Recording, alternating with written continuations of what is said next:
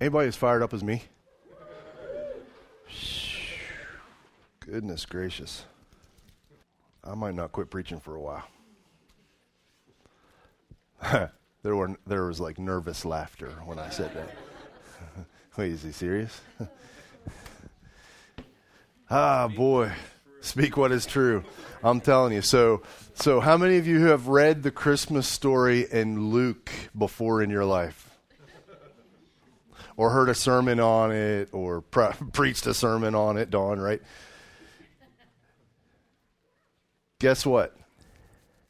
I learned something new this week. In the Christmas story, for crying out loud. Something that I've read so many times. It's actually what happened was I connected a sentence that I had always read separately. But when you connect it, it's a whole different meaning. So fasten your seatbelts. I'm kind of excited.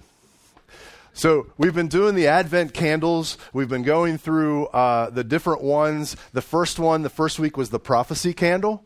And we talked about the coming Messiah and the Savior. We talked about our need because of what happened in Genesis chapter 3. We talked about the blood feud that would happen between Satan and Eve's offspring, between the two seeds, and the fact that Satan might bruise Jesus' heel, but through that process, Satan's head would be crushed. We talked about that week 1. We talked about what the Messiah would be. He would be humble, a symbol of the Father's love. He would be king, wise, powerful, Father, peace, light of the world. And Jesus is hope. The next week we did the Bethlehem candle, the love candle. This will be a sign to you. You'll find a baby wrapped in cloths and lying in a manger. And we talked about what that sign would be. And we talked about the fact that if we stuck at the it's just a fulfillment of promise, we're missing some things. We talked about love. We talked about agape love, loving the world unconditionally. And I encouraged you last week, go agape the world. How many of you did? Did you have opportunities to agape the world or agape those around you? And I told you that love sticks out. It's unusual in the world that we live in. This week, a new candle. This one's called the shepherd's candle, the joy candle. And so we're going to look at this passage where the angels, or the shepherds encounter the angels. And this is, to me, this is just such an exciting portion of Scripture. I'd like us to first look at the shepherds and ask the question, what's the significance that the shepherds were the first ones to hear? Luke chapter 2, verses 8 through 11 says this, "And there were shepherds living out in the fields nearby, keeping watch over their flocks at night. An angel of the Lord appeared to them, and the glory of the Lord shone around them, and they were terrified. But the angel said to them, 'Do not be afraid. I bring you good news that will cause great joy for all the people. Today in the town of Bethlehem,'" or town of David, sorry, I was going back to King James Version. "Today in the town of David, a Savior has been born to you. He is the Messiah, the Lord." How many of you memorized that in the old King James Version? That was like my first time, and I was 5 years old, and in front of the church, I recited that. And my brother, who was 9 years older than me, abused me incessantly because the way I said that. So that verse sticks out. I mean, he didn't abuse me. He made fun of me. I mean, he would mimic me every Christmas. He'd be like, "Oh, little Steve, he read this." And so anyways, that has nothing to do with the sermon today. So maybe I should get some counseling on that. That seems like something, whoo, goodness gracious. Yeah. So anyways, all down through the ages, the Jewish people knew that there was a coming Messiah. They looked forward to a coming Messiah. They were waiting in anticipation. Scholars studied the ancient prophecies to see what the Messiah would be like. The rabbis taught about the Messiah that was coming. They participated in annual rituals and celebrations that pointed to a coming Messiah. And I would say to you that this event that was heralded here in these verses was the single most important news in history. It was that important. And I'm sure heaven was abuzz just before this. I'm sure there was all kinds of excitement in heaven because they knew what was coming. Almighty God was about to make good on his promise to mankind. And he was about to send the Messiah. Now, you guys know me well enough that you know I like to read between the lines. I like to sort of fill in the scene of what's going on here. And I kind of imagine the angels are ready. They have their assignment. They know they're going to go to earth. And God says to them, Almighty God gathers them together and says, all right, it's time to go make the announcement. And oh yeah, I want you to go tell those shepherds first. Say again. You want us to what? The shepherds. Wait a second. It's kind of one of those things in Scripture that makes me scratch my head. Just kind of like I talked about, why would the Messiah come to earth and be born in a stinky stable? Wrapped in cloths in a manger in some straw with animals around. Why would God choose to do that? Why wouldn't he just send him with a lot of fanfare on a big white horse with a fiery sword and the angelic hosts ready to wipe out the enemy? But we talked about that. I think it reveals the humble nature of Jesus. And so there's something here in this story that I think we need to look at, because the fact that the Messiah, the long-awaited Messiah, would come to earth and be announced to lowly shepherds, we got to look at this. There's something going on here. Because let's face it, these shepherds were nobodies. In fact, they were worse than nobodies. They were outcasts. They were smelly. They were bottom of the social and economic barrel. They were not educated. They were simple men. They weren't spiritual or intellectual giants. But God chose to go to these simple men first. And you know what? We see this time and time again in Scripture.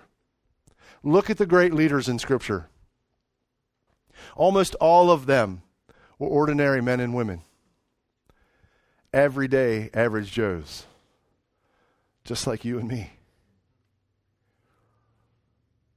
But God used them for extraordinary things.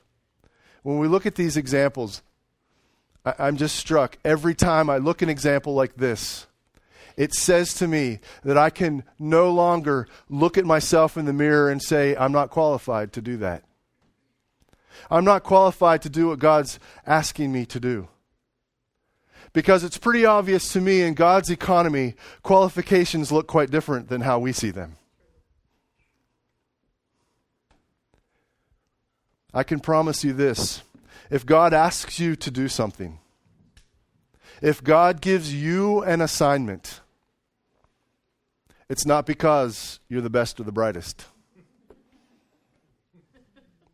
It's not because you're supremely qualified. He is simply looking for someone to say, yes, Lord. And he does the rest. The old adage is true. God rarely calls the equipped. Instead, God equips the called. God showed us in this very first part of this encounter that is true by coming to the lowly shepherds. Let's look at the shepherds a little bit more here. So if we look at this, so they're out in the fields, they're living there, they're keeping watch over their flocks at night, and an angel of the Lord shows up. Now think about it. God didn't ask these shepherds to come to the temple. Hey guys, come on into the temple because I got something important to tell you. He didn't wait for them to get better educated. He didn't expect them to go out and get a theology degree so that they would understand what they were seeing or hearing. Think about this too. It says here they lived out in the fields. Guess what they didn't have out in the fields? Showers. So, right? So these guys probably smelled pretty bad. Ever been around somebody that hasn't showered in a couple days? Or a week? Or longer? But you know what? God didn't require them to go into town and get a shower and shave. He didn't require them to put on their fancy Sunday best. Another point is he didn't require them to have their lives cleaned up either. Doesn't say that here at all. I mean, in fact, we really don't know, have any idea what their faith was like. We don't know these guys. We don't know whether they were practicing Jews, whether they followed the rituals and celebrations like they should, whether they did sacrifices. We don't know any of that about these guys. But to me, none of that seems to matter to God. And here's why. Time and time again, I've seen God do this in my life and in other people's lives around me and in these shepherds' lives. He comes and meets you where you are. He doesn't wait for you to come to him sometimes. We talked about that this morning in the testimony time. God comes looking. God comes searching. He met these guys right in the middle of their life, in the middle of their messiness. He broke into their lives right there. Listen to me. We've got to get it out of our heads that somehow before we can have a relationship with God, we've got to get our lives straightened out. I've heard people say this before. Well, before I can go to church, man, I got to clean up some things in my life. Before God will talk to me, I got to get some stuff straightened out. No, that's not what Scripture shows us. Listen to this. So in my notes, I wrote, listen to this, and then in all caps with a bunch of exclamation points after it, listen to this.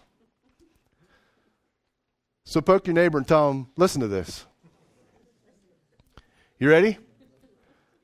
Here it is, John 3, 16 and 17. For God so loved the world that he gave his one and only Son, that whoever believes in him shall not perish but have eternal life. For God did not send his Son into the world to condemn the world, but to save the world through him. We know these verses, right? Now look at this, Romans 5:8. But God demonstrates his own love for us in this. After we cleaned up our lives and got everything straightened out and had everything reconciled, Christ died for us. No. While we were still a mess, Christ died for us. Do you get this? Just like God broke into the lives of those lowly shepherds, just like he didn't require them to get things cleaned up before he came to them, that's what he does for us. God comes to us. Listen, God carried out his plan regardless of whether or not we would ever accept it. Do you guys get that? Jesus died on the cross long before all these people came to accept Jesus as their saviors. Do you get it? We have a choice of whether or not to accept Jesus, but Jesus died anyways. Long before we accepted it. The work was done. He carried out this plan because he loved us. Stop looking at all the reasons why you believe God won't accept you.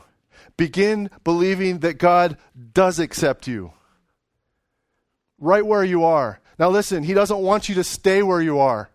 But we get this backwards. We think that the change that happens in our life has to happen before we meet God. But the truth is the change that happens in our life happens because we meet God. After we meet God. He breathes new life into us. He makes the changes that have to happen after we're in a relationship with him. It's his power. It's his strength. It's the blood of his Son that makes the changes in our lives. Holy cow, I could get excited. Do you guys get this?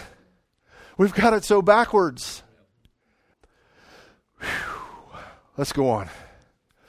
Back to those verses. So I like this. It says, the glory of the Lord shone around them and they were terrified. No kidding. I would be too. I mean, think about it. I get this. They're out there minding their own business. They're going about life like they would normally go about it. It's dark, pitch black. I would imagine some of them, are gazing up into the stars because it was beautiful back then. And I would say probably some of them were getting ready to sleep. Some of them were getting ready to take the first watch. I mean, they were going through their normal routine. And wham, it's daylight. And there's an angel in the sky talking to him. Terrified. That's kind of an understatement. But you know what struck me as I was reading this passage? And this really spoke to me personally. Sure, they might have been afraid of the light. They might have been afraid of the sound. They might have been afraid of this angelic being that was up there in the sky. But you know what? I kind of read between the lines here and wonder if they might not have been afraid of something different. Okay, this isn't like my normal night out here. This sure is different. How many of you are afraid of different? I am. Come on, be honest. How many of you are afraid of change sometimes? I'm totally afraid. I'm not like a fan of change, just so you know. I am a routine kind of guy. I think there are times in my life where I have immediately dismissed something new because I was afraid it was different. And I've not given it an opportunity to search it out and go, okay, well, this is probably all right, even though it's different. I think sometimes we fear the change that comes along with different, and it seriously handicaps us. In my life, for example, what if I hadn't listened when my wife said to me, you need to be a pastor? Now, truth be told, I didn't listen to her for a while. Matter of fact, I argued with her for a while. I had a good job. I was comfortable, relatively good at it. Didn't see any reason to change, except for one little bitty minor detail. God wanted me to change. I'm not saying that all change is good. Sometimes change isn't good. But if we dismiss or we turn away from change because we're afraid of it, we miss out. We can miss out on our own blessings. We can miss out on being used by God in a powerful way. We miss out. Fear cannot be the motivating factor for us to not do something different. You guys with me? So fear shouldn't be part of the equation when we're looking at a change. Don't let fear make us back away. Let's go back to this verse again.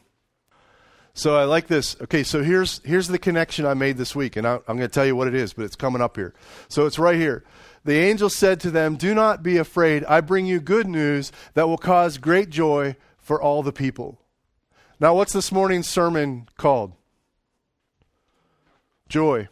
So a lot of times we look at this verse and joy becomes the focus. I could talk about joy. I could define joy. The definition for the original Greek word here, joy, means gladness or delight. And those are two words directly out of the original Greek. But I think if we look at this phrase that the angel said, I don't believe the emphasis is on great joy. Read this with me. Do not be afraid. I bring you good news that will cause great joy for all the people. The emphasis here is the source of the joy. What's the source of the joy, class? The good news. The good news. How often do we search for joy in all the wrong places? How many times is our source of happiness somewhere where it shouldn't be? I mean, even in our country, all right, our Declaration of Independence has these words: life, liberty, and the pursuit of what? Happiness. And it calls those unalienable rights that are given to us by our Creator. And sometimes I think we embrace that pursuit of happiness, that pursuit of delight, that pursuit of joy in all the wrong places. Let me step on some toes. If you're looking for happiness in your job, if you're looking for your spouse to bring you happiness, if you're looking for your kids, your pastor, if you're looking for money or fame, you fill in the blank. If that's your source of joy, if that's your source of happiness, you're looking in the wrong places. According to the angel that talked to the shepherds right here, the source of joy is Jesus. If you look at your life and you come to the conclusion, you know what, I'm not very happy. I don't have a whole lot of joy in my life. Trust me on this. Instead of pursuing happiness, pursue Jesus. And I promise you, a joy will come that you've never experienced before in your life. You will have a joy that isn't temporary. You will have a joy that isn't fleeting. You won't have a joy that goes up and down with whatever's happening in the circumstances in your life. It will be a joy that sinks into your inner being, into your core, and you will live a life of joy, regardless of what's going on. Whew. One last thing. Do not be afraid. I'll bring you good news that will cause great joy for all the people. Folks, we need to get this. Jesus didn't come just for the Jews. Jesus didn't come for rich or poor. Jesus didn't come for those who look good, smell good, got it all together. Jesus didn't come for the good people. He didn't come for the bad people. Jesus didn't come for those with the right religious pedigree, those who are spiritually mature, those who are spiritually immature. It says here that Jesus came for all people. What's my joke, everyone? The word all in the original Greek means what? All. All people. Too many times we look in the mirror and say, yeah, all people, but not me. Not me. I've been too far, done too much, too broken, unlovable. Lies, lies, lies. The truth is, God gave this angel an assignment. He said, I want you to go to earth and tell those shepherds that Jesus is for all the people. The Messiah is here. He's born in a little town called Bethlehem. He's going to go to a cross. He's going to pour out his innocent blood. He's going to die, be put in a tomb, and 3 days later he's going to walk out of that tomb alive, conquering sin and death. Remember back in Genesis chapter 3, crushing Satan's head? There it is. It's coming. That's what this angel was sent to tell the shepherds. Satan's head's about to get crushed. Here it comes. And that gift is available to all people. I don't care who you are, what you look like, where you've been, what you've done. All people. Folks, we have a message to tell the world around us. In just these couple quick verses this morning, think about what we can share with the world around us. We have the answer to fear. We have the answer to lack of joy. We have an answer to lack of life. We have it all right here. You guys have heard me say this before. I don't care what question the world is asking. His name's Jesus. That's the answer. And this is a perfect time of the year to tell people about it. I am so expecting a harvest right now. And you know what? I've heard of some people coming to Christ right in our town. I've heard some testimony already in this Christmas season. And I'm expecting that harvest to grow. Let's pray. Oh, Father God, thank you for your presence. Thank you for your present in Jesus. Thank you for the way that you do things. Because we can look at this process that was played out 2 millennia ago and we can say, boy, there's so much we can learn from that process. Thank you for the way that you reveal yourself to us. Thank you for the way that you come up with these plans and how it's so easy to see that the motivation of your heart is love.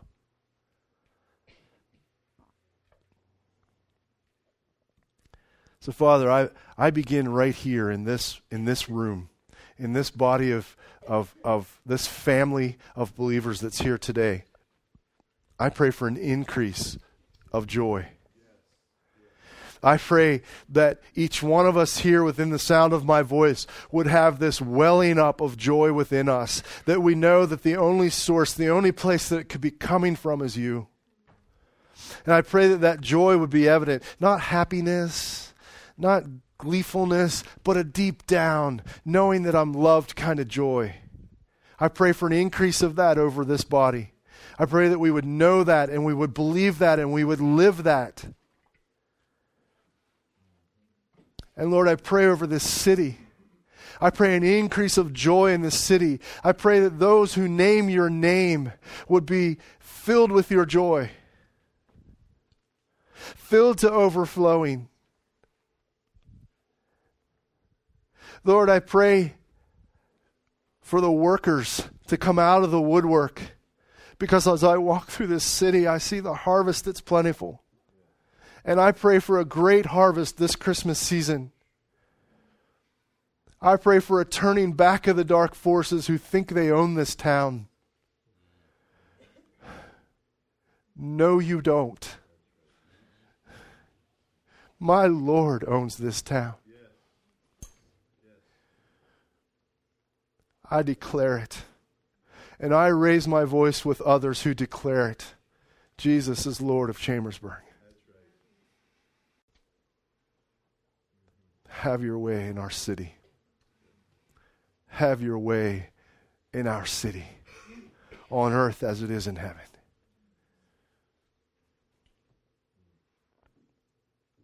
Thank you, Jesus. Amen. Go spread joy.